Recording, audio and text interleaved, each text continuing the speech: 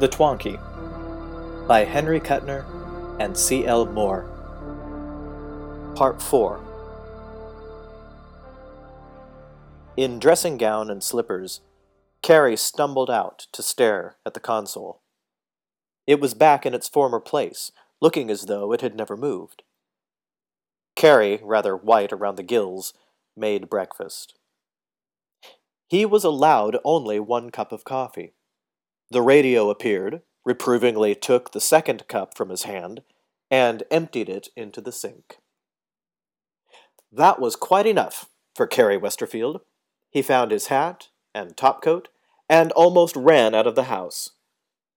He had a horrid feeling that the radio might follow him, but it didn't, luckily for his sanity. He was beginning to be worried. During the morning he found time to telephone Mideastern. The salesman knew nothing. It was a standard model combination, the latest. If it wasn't giving satisfaction, of course, he'd be glad to— "It's okay," Carrie said. "But who made the thing? That's what I want to find out." "1 moment, sir." There was a delay. "It came from Mr. Lloyd's department, one of our foremen." Let me speak to him, please." But Lloyd wasn't very helpful. After much thought, he remembered that the combination had been placed in the stockroom without a serial number. It had been added later. "But who made it?" "I just don't know. I can find out for you, I guess. Suppose I ring you back." "Don't forget," Carrie said, and went back to his class. The lecture on the Venerable Bede wasn't too successful. At lunch, he saw Fitzgerald, who seemed relieved when Carrie came over to his table. "Find out any more about your pet robot?" the psychology professor demanded. No one else was within hearing. With a sigh, Carrie sat down and lit a cigarette. "Not a thing. It's a pleasure to be able to do this myself." He drew smoke into his lungs. "I phoned the company." "And?" "They don't know anything, except that it didn't have a serial number." "That may be significant," Fitzgerald said. Carrie told the other about the incidents of the book and the coffee, and Fitzgerald squinted thoughtfully at his milk. "I've given you some psych tests. Too much stimulation isn't good for you." "A detective yarn." "Carrying it a bit to extremes, I'll admit, but I can understand why the robot acted that way, though I dunno how he managed it." He hesitated. "Without intelligence, that is." "Intelligence?"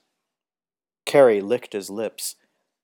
"I'm not so sure that it's just a machine, and I'm not crazy." "No, you're not. But you say the robot was in the front room. How could it tell what you were reading?"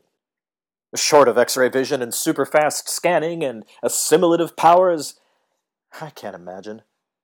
Perhaps it doesn't want me to read anything." "You've read something," Fitzgerald grunted.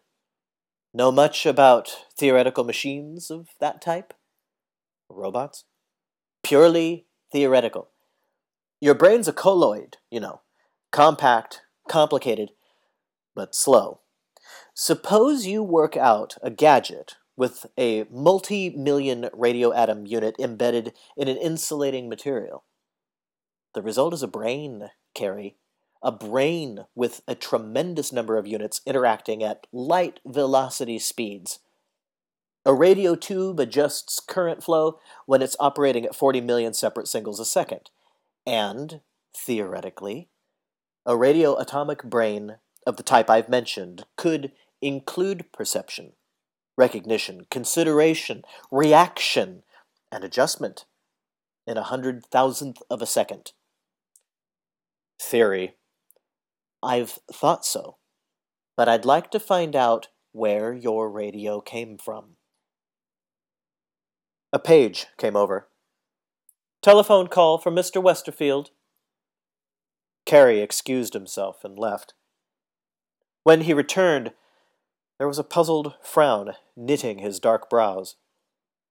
Fitzgerald looked at him inquiringly. Guy named Lloyd at the Mideastern plant. I was talking to him about the radio. Any luck? Carey shook his head. No. Well, not much. He didn't know who had built the thing. But it was built in the plant. Yes, about 2 weeks ago, but there's no record of who worked on it. Lloyd seemed to think that was very, very funny. If a radio's built in the plant, they know who put it together. So? So nothing. I asked him how to open the cabinet, and he said it was easy, just unscrew the panel in the back. There aren't any screws, Fitzgerald said. I know. They looked at one another.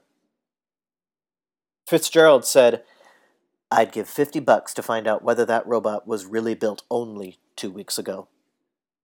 Why?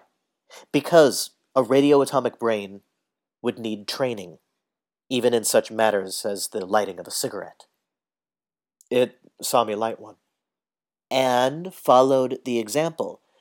The dishwashing, induction, I suppose. If that gadget's been trained, it's a robot. If it hasn't... Fitzgerald stopped. Carey blinked. Yes? I don't know what the devil it is. It bears the same relation to a robot that we bear to Eohippus. One thing I do know, Carey, it's very probable that no scientist today has the knowledge it would take to make a thing like that. You're arguing in circles, Carey said. It was made. Uh-huh, but how? When? And by whom? That's what's got me worried. Well, I've got a class in 5 minutes.